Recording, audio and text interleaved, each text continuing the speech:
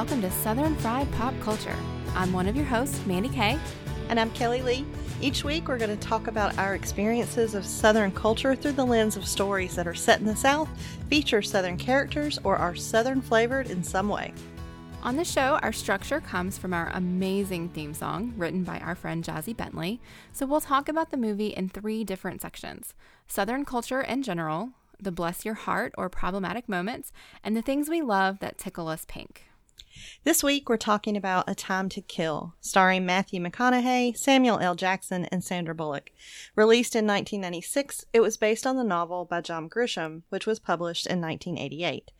A Time to Kill was directed by Joel Schumacher, and the screenplay was written by Akiva Goldsman. The IMDb classifies this movie as crime drama thriller, and the tagline is, "A lawyer and his assistant fighting to save a father on trial for murder, a time to question what they believe, a time to doubt what they trust, and no time for mistakes." I'm actually really surprised they didn't use the phrase "a time to kill" in that tagline. Yeah. Because they were heading towards it. They really were. Yeah. All right, before we get started, we do want to take a moment to acknowledge that we are not experts on the topic of race in the South. This movie is going to be tough to talk about. It's ugly, but it is also honest. Our experiences as white women from the South is limited. And part of analyzing these movies and becoming more aware of our own lenses is realizing more and more the privilege that we have and owning the limitations of our awareness and experiences. So while we will talk about how much the racism, hatred, and violence in this movie disturb us, they're real, destructive, pervasive, and systemic, we are not going to attempt to analyze the perspective of the Black characters in this movie because we simply can't.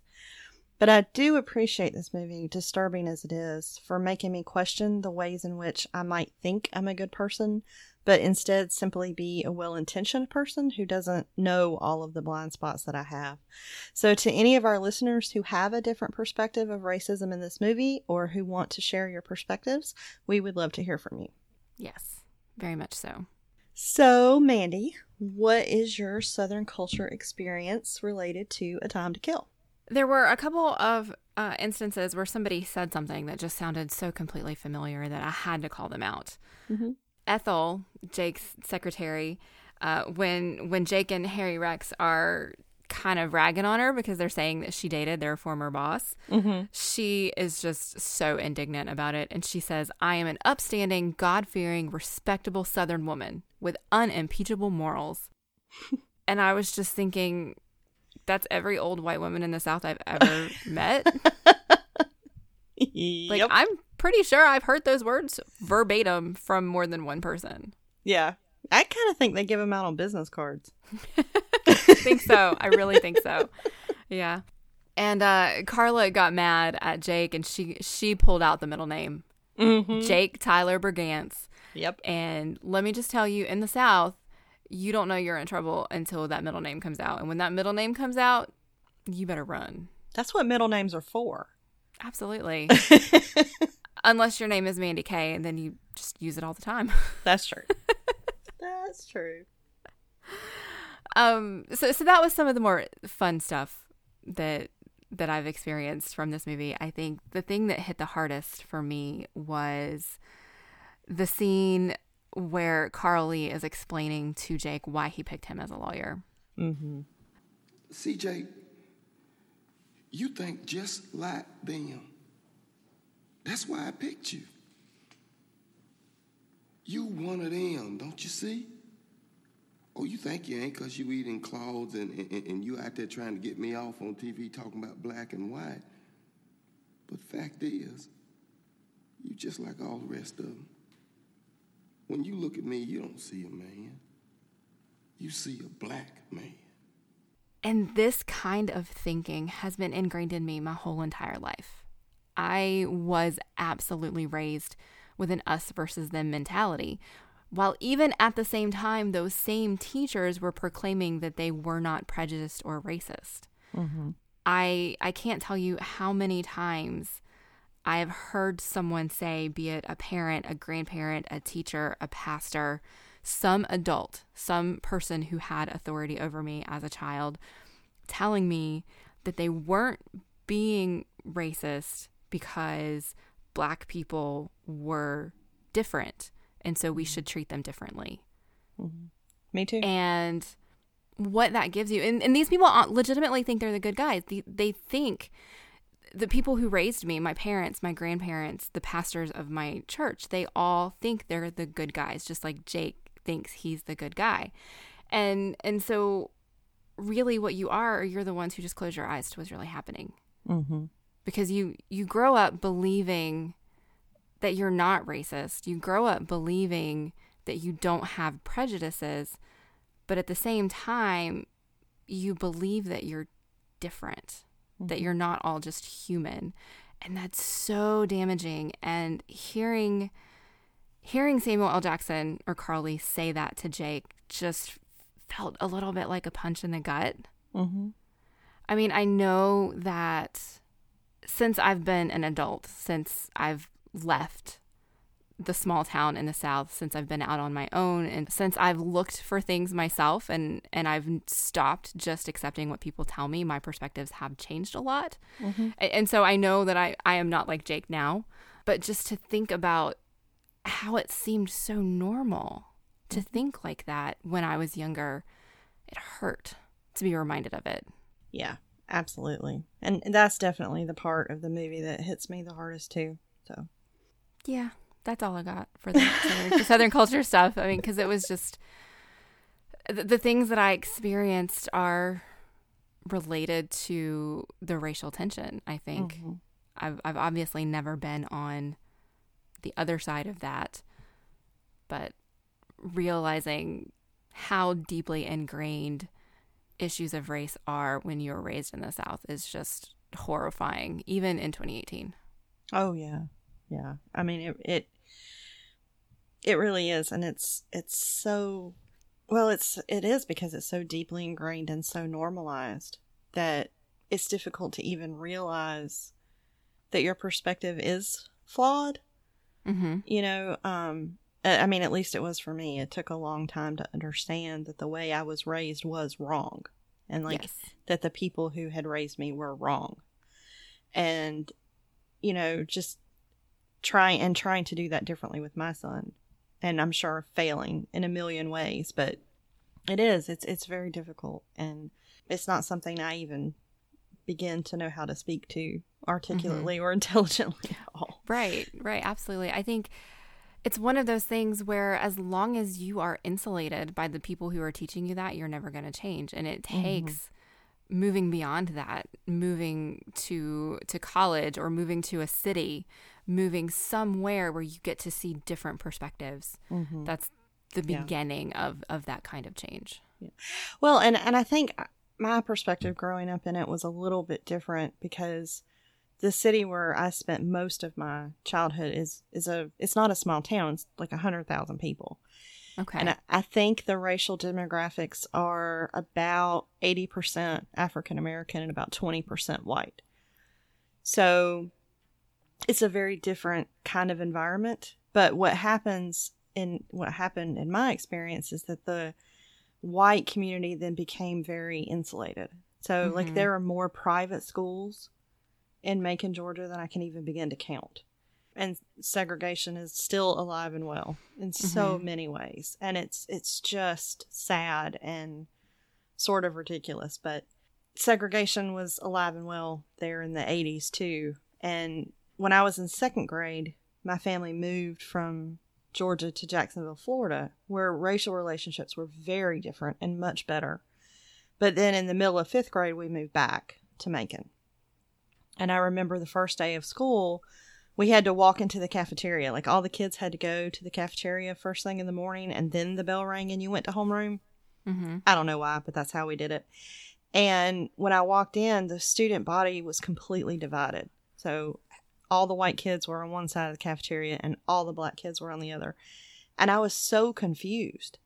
Like I had never, like the things must have been that way before when I lived there, but I didn't remember because I was so young. Right. And then coming back to that, I was just shocked, you know. And then in the 9th grade, a friend of mine named Edward, who was a young black man, walked me to my honor civics class one day during the Rodney King riots because fights were breaking out in every hallway and every corridor. Like, it was a very violent day at the school, and he didn't want me walking alone. And when we got to the classroom, he kind of squeezed my hand before he turned and walked away. I mean, he didn't hug or anything because public displays of affection weren't allowed in the school.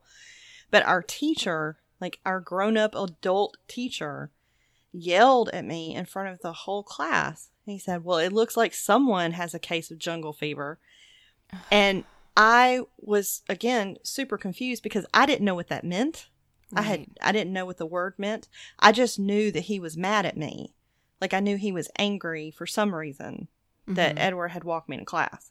Right. But, like, I didn't even fully comprehend what he was saying. But it was really funny because it was at that same school in the 9th grade that my English teacher assigned us to read A Time to Kill. And I was amazed and, like, overjoyed because we had popular fiction as a textbook. Right. Like, I thought that was the coolest thing. So I first read A Time to Kill sort of during that very tumultuous period of time where, you know, there was a lot of violence in the city and racial relations were even more tense than they usually were. And I didn't have any tools to understand it, you know, or even begin to understand what was going on. But it was just very disconcerting. And when I look back and think at how segregated things were in my lifetime, you know, it just seems insane to me. Yeah. The sheriff said that he had a line in this movie, if I get any trouble out of you, I'm going to integrate this jail. Talking to the 2 boys who had raped Tanya. And that line surprised me because I did not know that jails would still be segregated in the 80s. Like, I knew social segregation was a thing, like your experience in the schools. My experience in the schools in the 90s was very much still socially segregated. The school bus, the classrooms, the lunchroom, all of it. And then you would sometimes have 1 or 2 people who would float between all of the groups. But by and large, socially, even through the late 90s, very segregated. But I legitimately did not know that public, state-owned, lawful places like a jail would still be segregated. Yeah. And I wondered if it was a formal thing or an informal thing within the jail. But it was, yeah.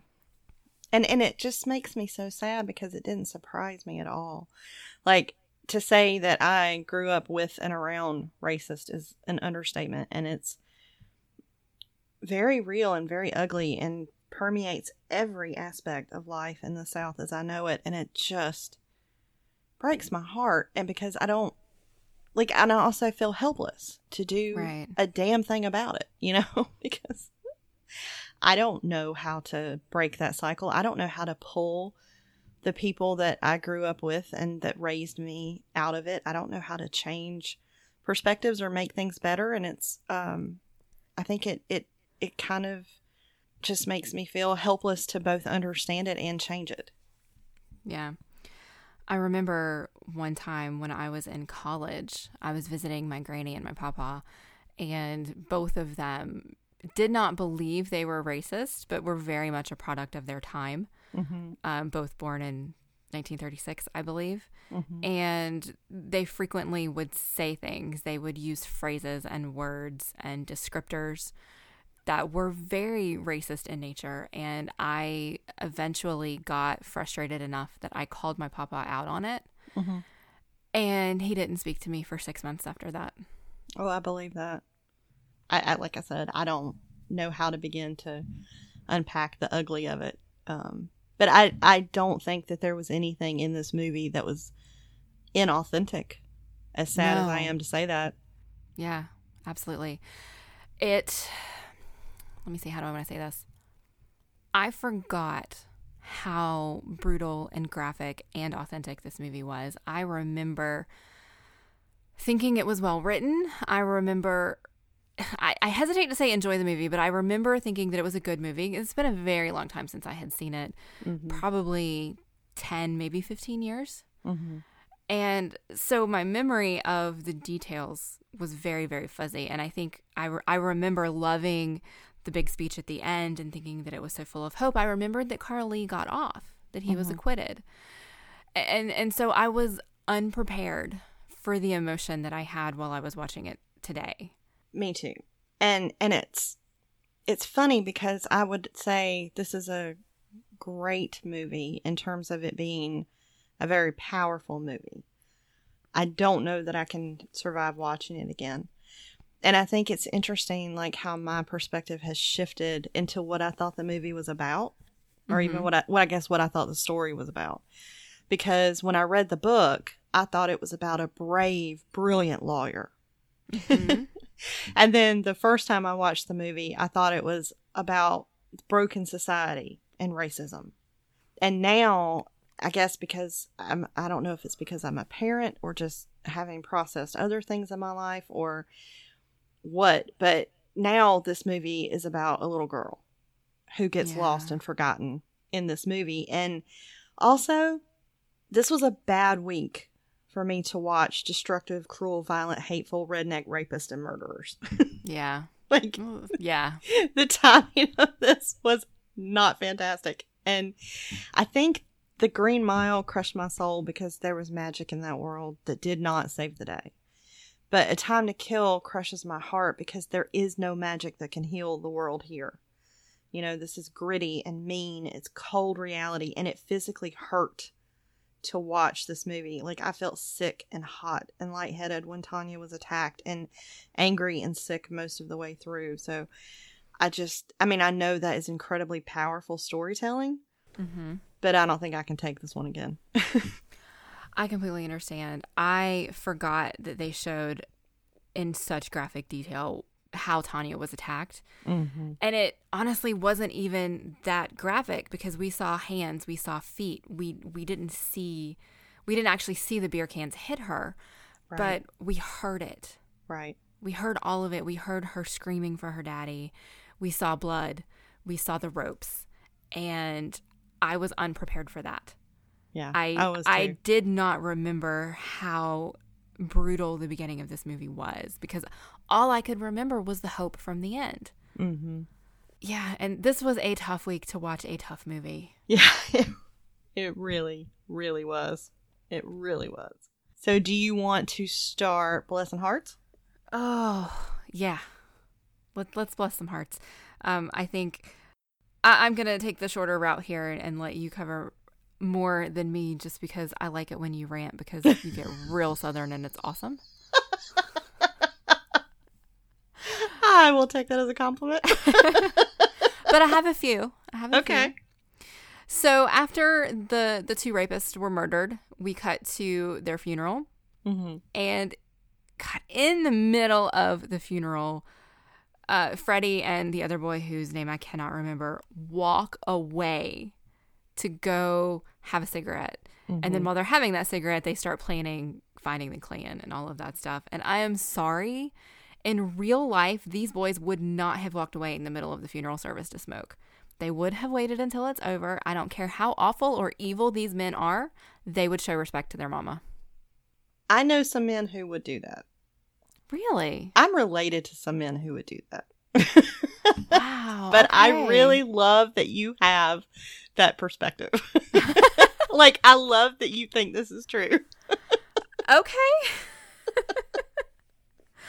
Well, that was my first thought. I was like, especially with it being such a small crowd there. I mean, there were like 6 people there, and so like a third of them walked away, and I did not find that to be believable. But yeah, maybe I'm just really naive. No, I really love that is your take. I like it, and I wish that you were right.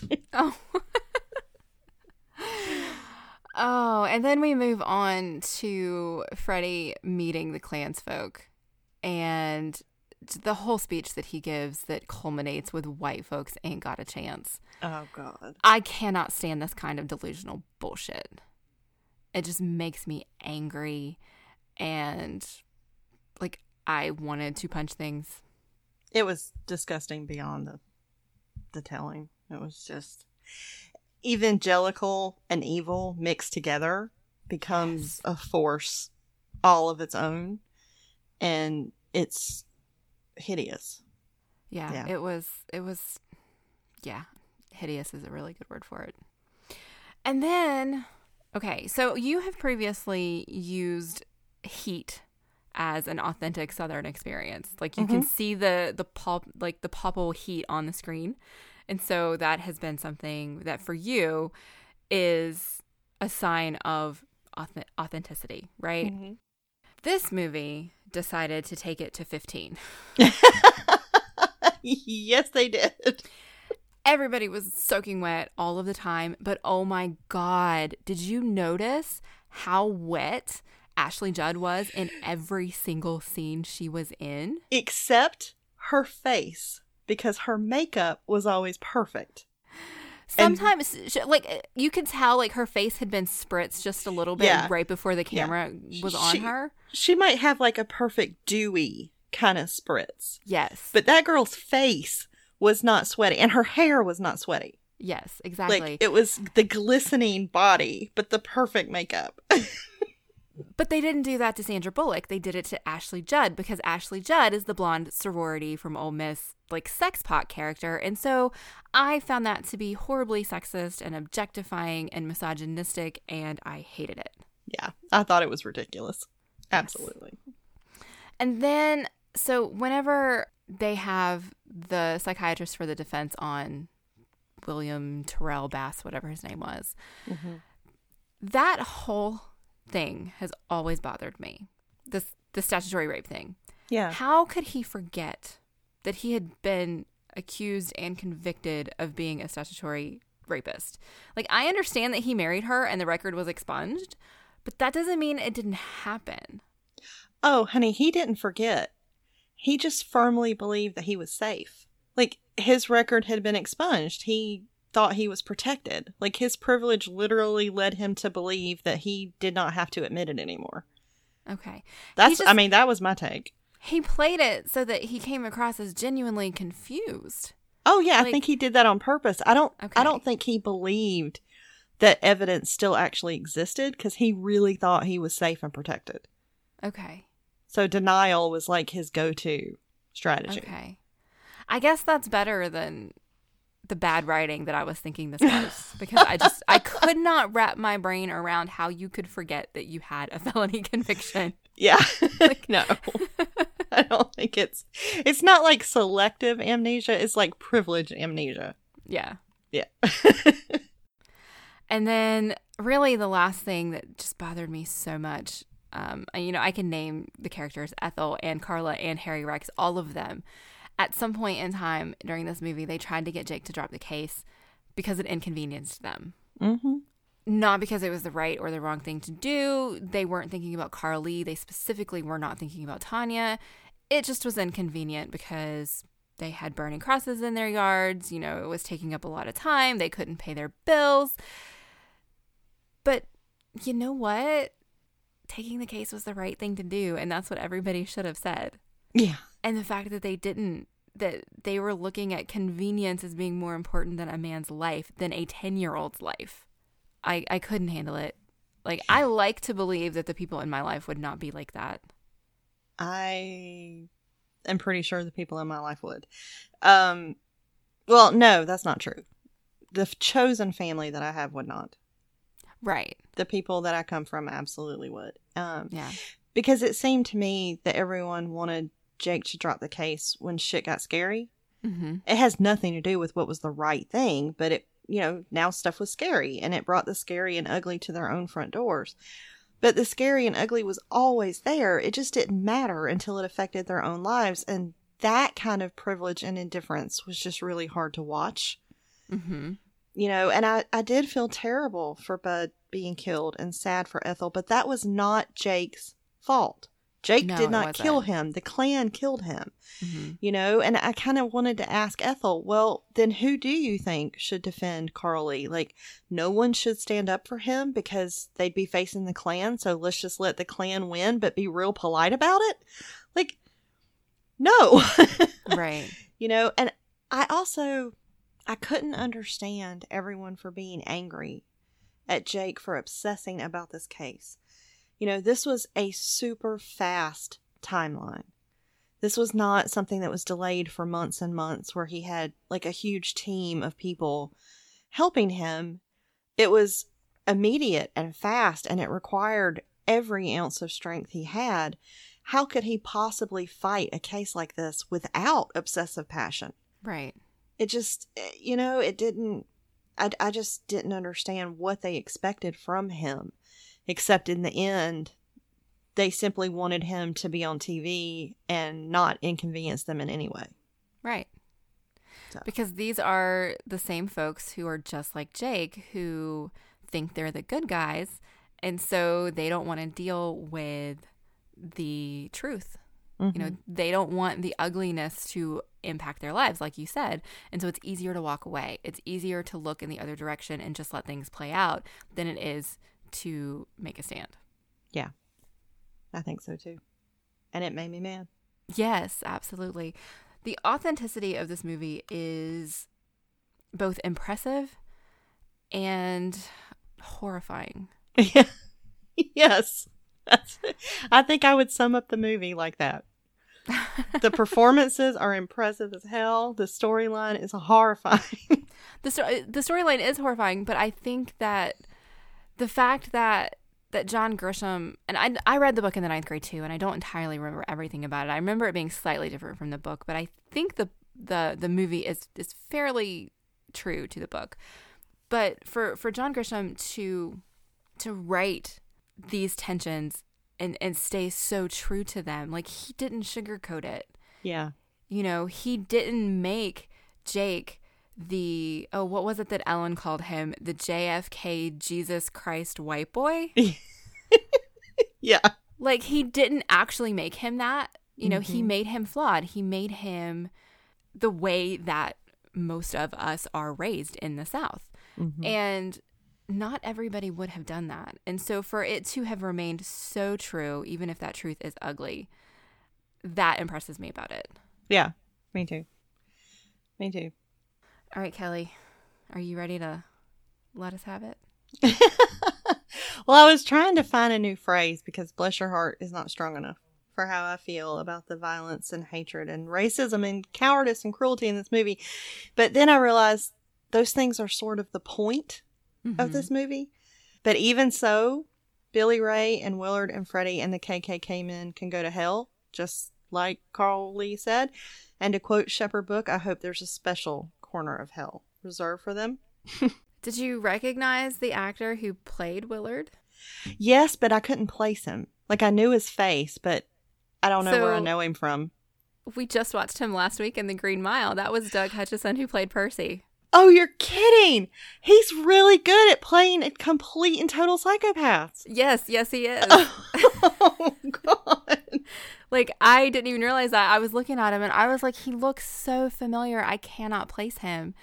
And I looked him up and I was like, oh, wow. Like, having long hair really does change the way you look. Oh, Same yeah. Same guy. Wow, I did not realize that. I was like, I know his face. Mm-hmm. But I also didn't want to look at him. Yeah, I understand. Long. So, yeah. Oh, that's kind of creepy and hilarious. Yeah. Well, he got his heart blessed twice in a row. Yes, he did. So, yeah, and one of the things I started to put on this list was Jake enjoying the TV spotlight and the reporters and the congratulations calls. Like, that was so gross to me. But then he got the call from the Klan and shit got real. But again, like, it's not really a bless your heart because Jake's identity had to walk through hell in order to come out as his true self on the other side. Mm-hmm. Because he thought he was a good man, right? He had a good life, a good job, a sweet old Miss Sorority girl wife, cute kid, good friends, a nice house. And he saw himself as one of the good guys. And then Carl Lee and Ellen Rourke and Ethel and Carla and everyone around him, in addition to the hell that broke out around him, challenged and changed that identity. Right. And I think that that's actually really good storytelling, even if it was really hard to watch. Mm-hmm. But when Carl Lee told Jake, he said, "You're my secret weapon because you're one of the bad guys. You don't mean to be, but you are. You see me just like the jury sees me. If you were on that jury, what would it take to convince you to set me free? That's how you'll save my ass. That's how you'll save us both. Yeah. And I thought that is the best teaching of perspective shifting that I have ever heard. And Carly was so damn smart and so aware of the limited perspectives of the people around him that it was just incredible to me. And I did want to bless some hearts about Jake being more concerned about getting paid than Carl Lee's family not having money for groceries. Yeah. And like, I can see both sides of that because Jake has to pay for the defense and, you know, Jake also needs to get paid. But I wish he had had a little more empathy for Carl Lee in that situation. But what bothers me most is the beaten and raped and traumatized little girl at the heart of the story being overlooked and forgotten by almost everyone else in the story. Yeah. And like, how in the world did she survive what was done to her? You know, and the questions that I found myself asking now were, does she have access to therapy, to ongoing medical care?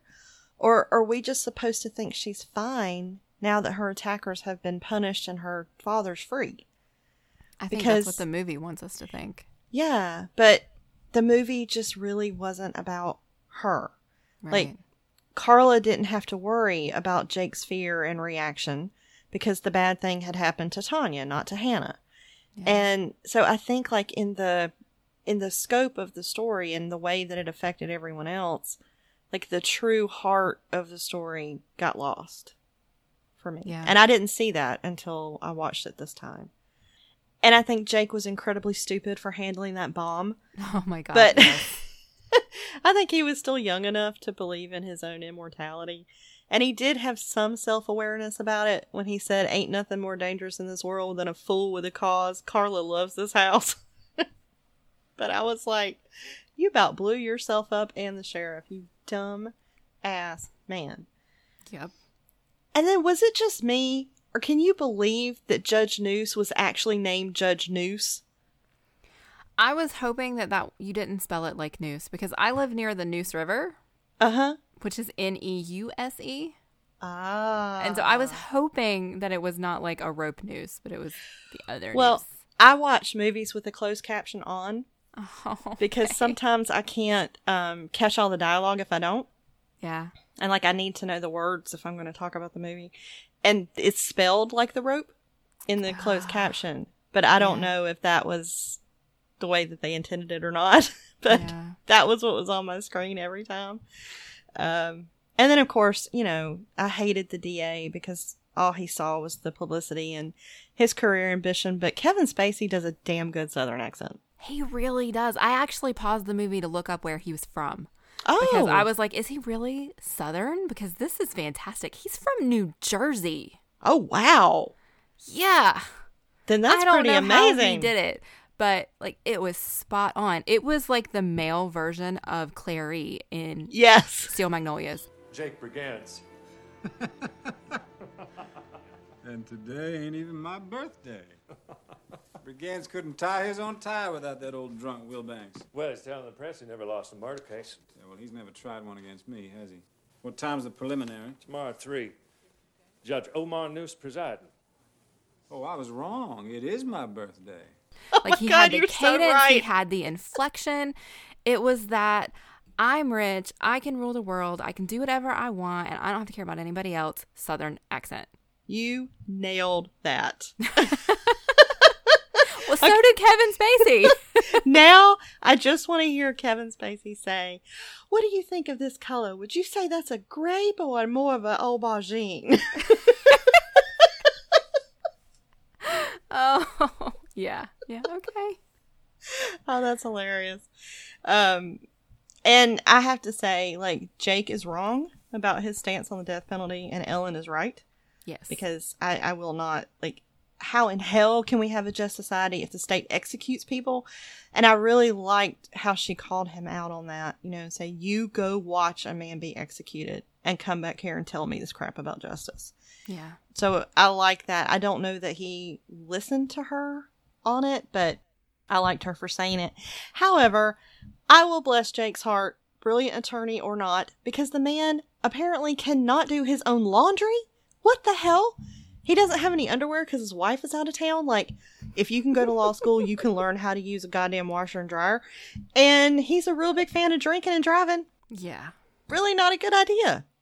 Most people in this movie were a big fan of drinking and driving. Yeah. There were lots of beer cans in cars. There were lots and lots of beer cans in cars. So, of course, the first person that ever drove me around while he was drunk was a cop. So, I guess the standards I grew up with for it were pretty low, but still, I was like, damn, Jake. And then the court, like, all the violence in the street and the fighting and all of that was horrible. But those people selling the freaking t-shirts, the free Carl Lee on one side and the fry Carl Lee on the other, like, that case had become spectacle, and it was not about Tanya or Carl Lee at all. And those people should be ashamed of themselves. Yes, I 100% agree with that. And then the judge calling Rourke Lois Lane was not funny. No. And that judge was an asshole anyway. He was, but by the end of it, I was impressed that he ended up being more impartial than I expected him to be. Yeah, I think you're right about that. I think that he planned on not being impartial at all. He had already made his mind up. I mean, not that it really mattered since the jury's the one who finds the verdict on this, but he started out like overruling everything. And by the end, he was like, no, I want to know where this is going and I want to hear this, and he has a right to speak. And so I think that the judge changed a little bit too over the course of the trial. Yeah. Not a lot, but a little. Yeah, I think you're right about that. So the last two things I had both bother me on a very personal level because they brought forth dark thoughts to my mind that I didn't really want to admit to having. But when the Klan attacked and kidnapped Rourke and tied her up in the woods, first of all, I forgot that happened. And I was too horrified. But when she held on and said, Carl Lee Haley should have shot you too, like, I wanted to stand up and applaud her. Yeah. And I was so horrified by having this thought, but I cannot believe that they did not rape her. I had the same thought. Oh, I'm so glad it wasn't just me. Like, if anything felt inauthentic, it was that. Yeah. And I hate that. I hate having that perspective, but it didn't feel as real to me. And I mean, I'm glad they didn't. God knows. Right. I'm glad they didn't. But I hate that thought crossed my mind, you know. And I was glad that one of them had enough of a conscience to come back and get her. But if we're supposed to see that Mickey Mouse guy as a good guy, they did it wrong. Like, that is not a good man. No, he's definitely not. And I think, God, the sheer arrogance that those men had, because they did not hide their identities from her at all. And they didn't kill her. Right. They didn't rape her. They just beat her up and they left her there. Now, granted, I think they intended her to die because of the elements, but they're not really that smart. But the sheer arrogance of believing that they could do this in their own names and get away with it. Yeah. That infuriated me beyond belief. Yeah. Oh, I know. It was awful. And so, okay, this last thing. This has always bothered me. Every time I've watched this movie, this is the one line that I remember. And it's the one line that I hate. I think because I hate that he needed to say it, but it bothers me. So Jake goes through that amazing summation. And he tells Tanya's story, even though I can't bear to hear it, you know, and he's crying and his performance is so incredible. But then he says to the jury, now imagine she's white. And I cannot stand thinking that Tanya would have to be white for that jury to care enough about her to see that case for what it was. Yeah. I both love and hate that line. I hate it for the same reason, because that line means that Tanya would have to be white for the jury to care about her. And I love it because the story went there, because the story used it. It's a brilliant and in-your-face way to actually call out racism and to say this is what it's like. And it's so hard to watch, but hopefully watching it and experiencing those feelings would be enough to at least make people start questioning what they that's believe a really good and point. whether or not would this really happen in real life. Absolutely, especially in Mississippi. Mm-hmm. And so that's why I like the line. I think it's a teaching tool, but I hate that we live in a world even now where you need that line. I think you worded that much better than I did. Like, I like that perspective on that really helps me. That's really good. Very thoughtful. Yeah. Thank you. It's just, why do things have to be ugly and hateful, Mandy? I don't like it. I don't know. One of the things, and I don't really know where to put this in our conversation, but one of the things that really bothers me the most about this movie, watching it in 2018, is how it feels like nothing's changed. Yeah. I think that's what bothers me the most. So now that we have thoroughly depressed ourselves. Yes, when I got done watching the movie, my last note was, somebody please put me to bed. I am an emotional wreck. Yeah. So let's talk about some things that we liked. Like, okay, things that actively made us happy in the movie. All right. Yeah. What tickled you pink, Mandy? The main thing is Ellen. Mm-hmm. Partly just because she's Sandra Bullock, and in my eyes, Sandra Bullock can do no wrong. I love her. I wanted to be her when I was younger. Mm-hmm, me too. But Ellen, she's such a badass. She knows what she wants. She knows she can help. She knows how smart she is, and she is persistent. And she is strong as fuck. She said after she was in the hospital, and Jake is just apologizing profusely because he's saying it's his fault this happened to her. She says they didn't hurt anything that won't heal. Yeah. And that kind of mental strength after an attack that brutal is something I can only hope to have if I ever went through that kind of experience. Yeah, she was amazing. The only thing that I didn't like about it is that the attack took her out of the courtroom at the end. Yeah. I mean, what the hell? Like, she should have been there. That bothered me too. Yeah. Jake's summation at the end is probably my very favorite thing about this movie. But the part of it that really spoke to me was the part in the middle before he gets to Tanya's story, when he is finally starting to understand what Carly said to him, mm-hmm. and understanding how he has seen things differently than he should, than the way he even thought he did. Mm-hmm. He says, "What is it in us that seeks the truth? Is it our minds, or is it our hearts?" I set out to prove a black man could receive a fair trial in the South, that we are all equal in the eyes of the law. That's not the truth, because the eyes of the law are human eyes, yours and mine, and until we can see each other as equals, justice is never going to be even-handed. It will remain nothing more than a reflection of our own prejudices. So until that day, we have a duty under God to seek the truth. Not with our eyes and not with our minds, where fear and hate turn commonality into prejudice, but with our hearts, where we don't know better. Yeah, it's that with our hearts where we don't know better that makes me love that. Yeah. It's so true and so good. And God, his performance was amazing, especially when he was crying. But just hearing Tanya's story again, I was like, this is exactly what he should do. This is what the jury needs to hear. But I cannot bear listening to this. And I cried the whole way through it. It was just tore me into little pieces. Yeah, and that's the only time in the movie that the audience gets the full story of what happened to her as well. Right. We saw bits and pieces of it, and we heard bits and pieces of it in testimony as they were trying to get it into the testimony that, you know, as the judge said, we're not trying the little girl's rapist, we're trying the murder. And so they kept like trying to fit it in. But listening to him tell that story, we got the whole thing from start to finish, and it just hurts.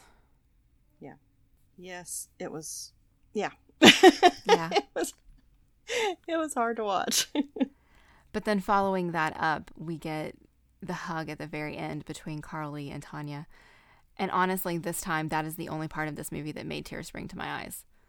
Oh. Like, I had a lump in my throat and my chest hurt during Jake's closing remarks.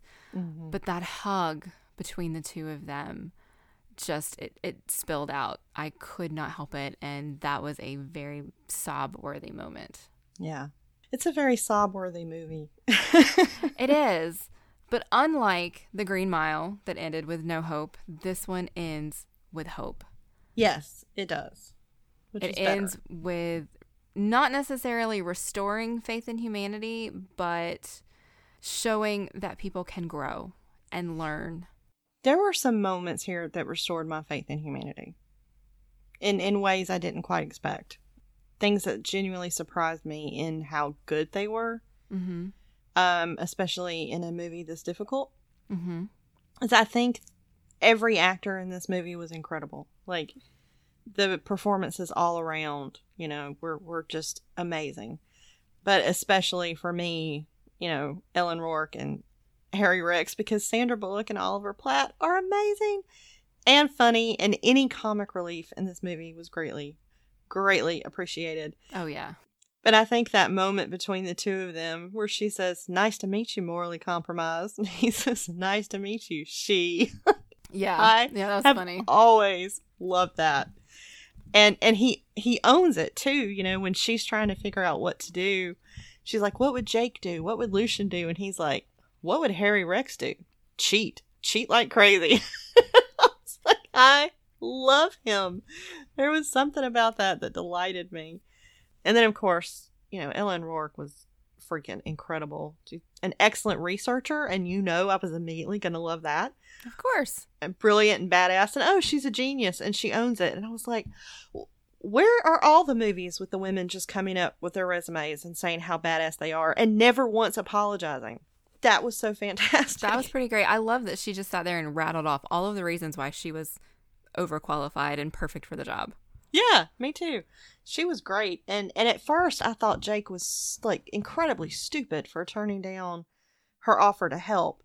But I think he wanted to stay away from her because he was very attracted to her. And like that was the only thing that made sense to me as to why he didn't want her help, because he needed her help. Yeah, I couldn't figure it out either. I was trying to figure out if it was just like some male machismo thing that he was doing. It didn't make sense to me.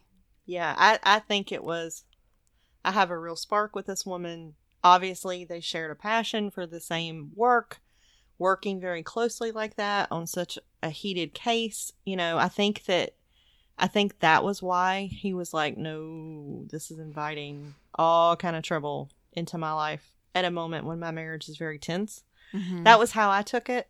Okay. Because, you know, then they had that moment between them where she asked, "Do you want me to stay?" And he says, "Yeah, I want you to stay, so you better go." Yeah. So, and I was glad that they didn't get drunk and sleep together, because I think their connection was real, but their connection was tied to this case. Mm-hmm. And so I was really glad that they didn't mess that up. But I think she genuinely cared for him. You know, when Jake said, "Win or lose, we make one hell of a team." And she came back really softly and said, "We might have. We really might have." And I think she was talking about a lot more than the case. Yeah.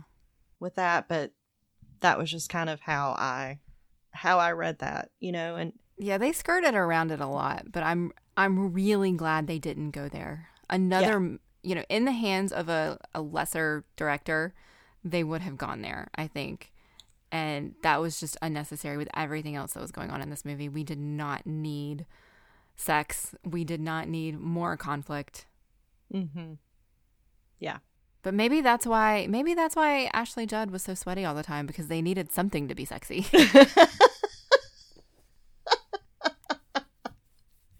Maybe so. Maybe so.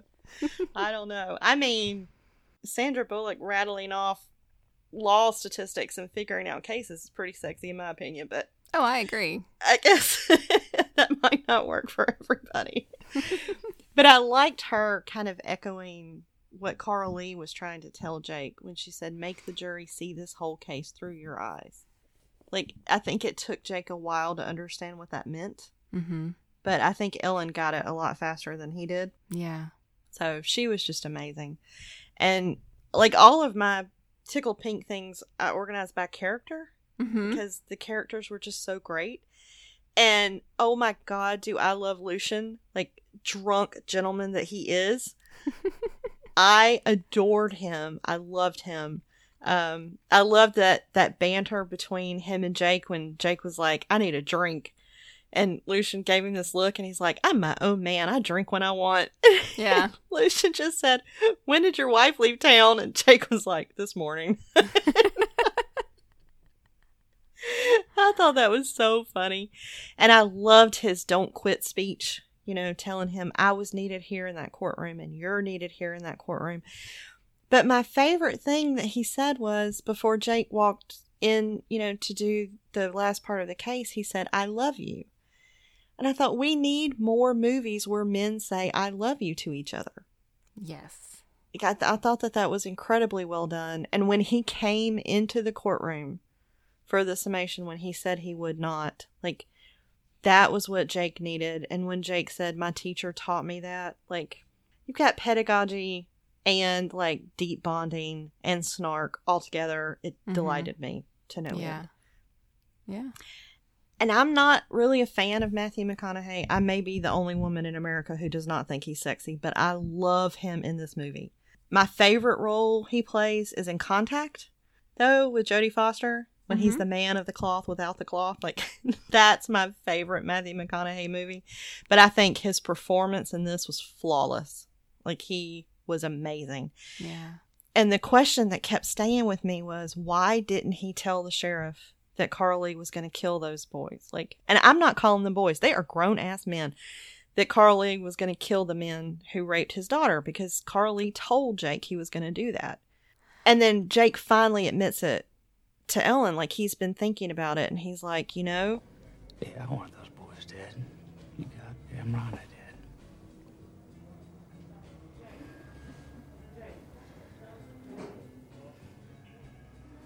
And I guess I helped kill him.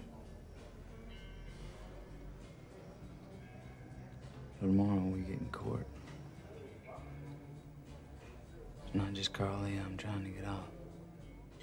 and I don't think that was easy for him to admit, that he willingly stepped back and let Carl Lee take two monsters out of the world because it made him feel better for them to be gone. Right. You know. That wouldn't be easy for anybody to admit. No. And the fact that he did admit it out loud is pretty outstanding. I thought so too. And I like that he refused to give up and that he refused to quit and that he did not give up hope for his dog. And Max being alive after the house fire restored my faith in the universe for a moment. Yes, it did. I needed that dog to be alive. Oh, yeah. Yeah. It was so good. And then I really liked Jake and his family coming to Carl Lee's house so their kids could play together. I thought that was as it should have been. Yeah, and it was a nice callback to Carl Lee saying our kids don't play together. Our kids are never going to play together. Right. And Jake finally understanding and taking steps to make things better. Yeah. You know, you can't change the world all at once. You can only do it one step, one person at a time. And I think Jake is doing the right thing. Yeah, I think so too. I think one person in this movie who might have the power to change the world is Sheriff Walls.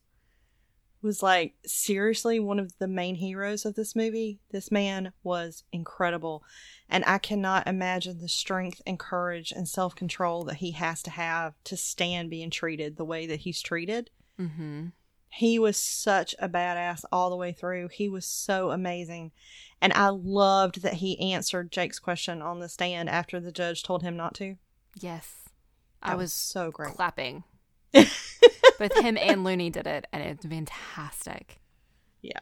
But I think probably the most amazing, like, life-affirming moment in this movie for me was when they put Looney on the stand. Mm-hmm. And Carl Lee told Jake, he said, ask him if he thinks I should go to jail. And of course, Jake doesn't want to ask the man who lost a leg to Carly Right. shooting, this question on the stand. But when he asks him, do you think Carly should be punished for shooting you? Looney says, no, he's a hero. You turn him loose. And I got chill bumps everywhere because I don't know if I have ever seen that kind of courage and compassion in a movie. Not only to forgive, but to defend the man who shot off your leg. Mm-hmm. That was amazing. Yeah. It was amazing. And then, of course, Samuel L. Jackson as Carl Lee, because I mean, incredible doesn't even begin to cover this man's talent. Yeah. I mean, it is Samuel L. Jackson. Yeah. And He can do everything. Right. And the tears and rage on his face. Just, God, that man is so talented. And Carl Lee not trying to skip town or run or hide when they come to arrest him, you know? I love the cops bringing him to the hospital so he can apologize to Looney. And I just thought that was amazing. And then when the preacher and the representative from the NAACP are trying to change lawyers, I love how Carl Lee took control of that situation and just flat out, told the preacher, how much of that cash did you offer my wife and kids? And Jake let Carl Lee take the lead there, and he ended up getting money for the defense and for his family because the man was brilliant. And I loved that moment. And I like them choosing each other again. Like, there was a fierce choosing there of client and lawyer, and I liked it. And I like them sticking together. But when Jake was so happy about it, he was like, we make a great team. I like Carl Lee reminding him, we ain't no team. I'm in here, you're out there. Like, you are here to do a job. If you want to be my friend, that's a different kind of conversation. And I like that. I thought it was really good. Yeah. So, and of course, we can't talk about this movie without Samuel L. Jackson's line, Yes, they deserve to die, and I hope they burn in hell. because that was amazing. Yeah. So, funny story. If you are on Twitter and you do a GIF search for A Time to Kill, that's the only GIF that exists for this movie. Oh, that's hilarious. Yeah. I posted on Twitter that I was watching this movie today and I wanted to find a GIF to include, but I didn't want to include that one because it's so strong. And I was trying not to come off strong in my I'm watching a movie tweet, and so I think I ended up just picking a picture of like Sandra Bullock. But even just like doing a Google search of GIFs from this movie, it was all that scene between Kevin Spacey and Samuel L. Jackson. Wow. I guess we GIF what we remember, and that was the most memorable line from this movie. Yeah, I think so. And I think we got the happiest ending that we could, given Yes. the absolute hell and destruction and torture, with Carl Lee being found innocent and Freddie and the KKK assholes being arrested. But I did not even have the emotional energy to put anything in our other thoughts bucket because I was worn out. Yeah, no, I totally understand. I think the one thing that I'm really glad this movie did is it did not pretend that Carl Lee wasn't a killer. They did not pretend that Carl Lee did not do this thing. In fact, Lucian even specifically says, bear in mind that Mr. Haley is guilty as sin under our legal system. It does not permit vigilante violence, and he took the law into his own hands. He murdered 2 people. And there are some movies who would have avoided that. Yeah. And I'm really glad that this movie took the time to say, this man did this thing, but we think he was justified. And not a lot of movies do that. Yeah, and it called back to Jake's question of what is truth, right? Which Right. was really interesting. But I love Lucian, I think because he had that scholar perspective when he said, if you win this case, justice will prevail. And if you lose this case, the law will prevail. That's a strange case. Yeah. It was something like that. I might have gotten it wrong because that's not in my notes. That's from memory. But I thought that was a really interesting perspective that he would have, not being directly involved in the case. Yeah. Looking at it from like a moral, ethical, legal lens, and how rarely those 3 things come together when it comes to our laws. But I thought that was really interesting too. And the movie did not shy away from the hard questions and the hard parts. No, not at all. So. I think that's one of the reasons why I continually think this movie is so good. Mm-hmm. It is so smartly written. Oh, yeah. I mean, I think it is a damn good movie to tell the story it tells. It's just too hard of a movie for me to go back and watch for like another 10 years. Yeah. So, what are we going to watch next, Mandy? Next week, we are going to be talking about Big Fish for our season 2 finale. And I have absolutely no idea what this movie's about or who's in it or even what genre it is, so this will be fun. I don't remember much about it, so I really hope that you don't want to kill me after you watch it. I would never want to kill you. This is not that time to kill Mandy. There's no way. All right. So we want to hear from you. If you want to join the conversation on Twitter, use the hashtag SFPop and tell us about your experiences growing up in the South or how you feel about this movie. You can find me on Twitter at Mandy K, or you can email us at podcast@eloquentgushing.com. And you can find me on Twitter at Dr. Kelly Jones or on the Still Dead and Orgasm podcast from Chippers Media. Southern Fried Pop Culture is funded by supporters like you through our Patreon page. For exclusive content and more, please visit us at patreon.com/eloquentgushing. Thanks to Jazzy Bentley for our awesome show music, and thanks, y'all.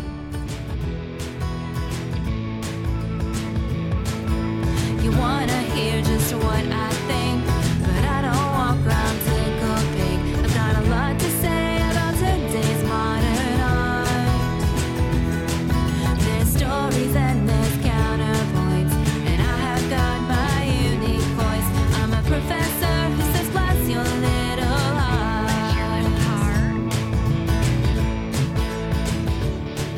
Southern Fried Pop Culture is an Eloquent Gushing production. For more information, please visit eloquentgushing.com or visit us on Twitter at eloquentgushing.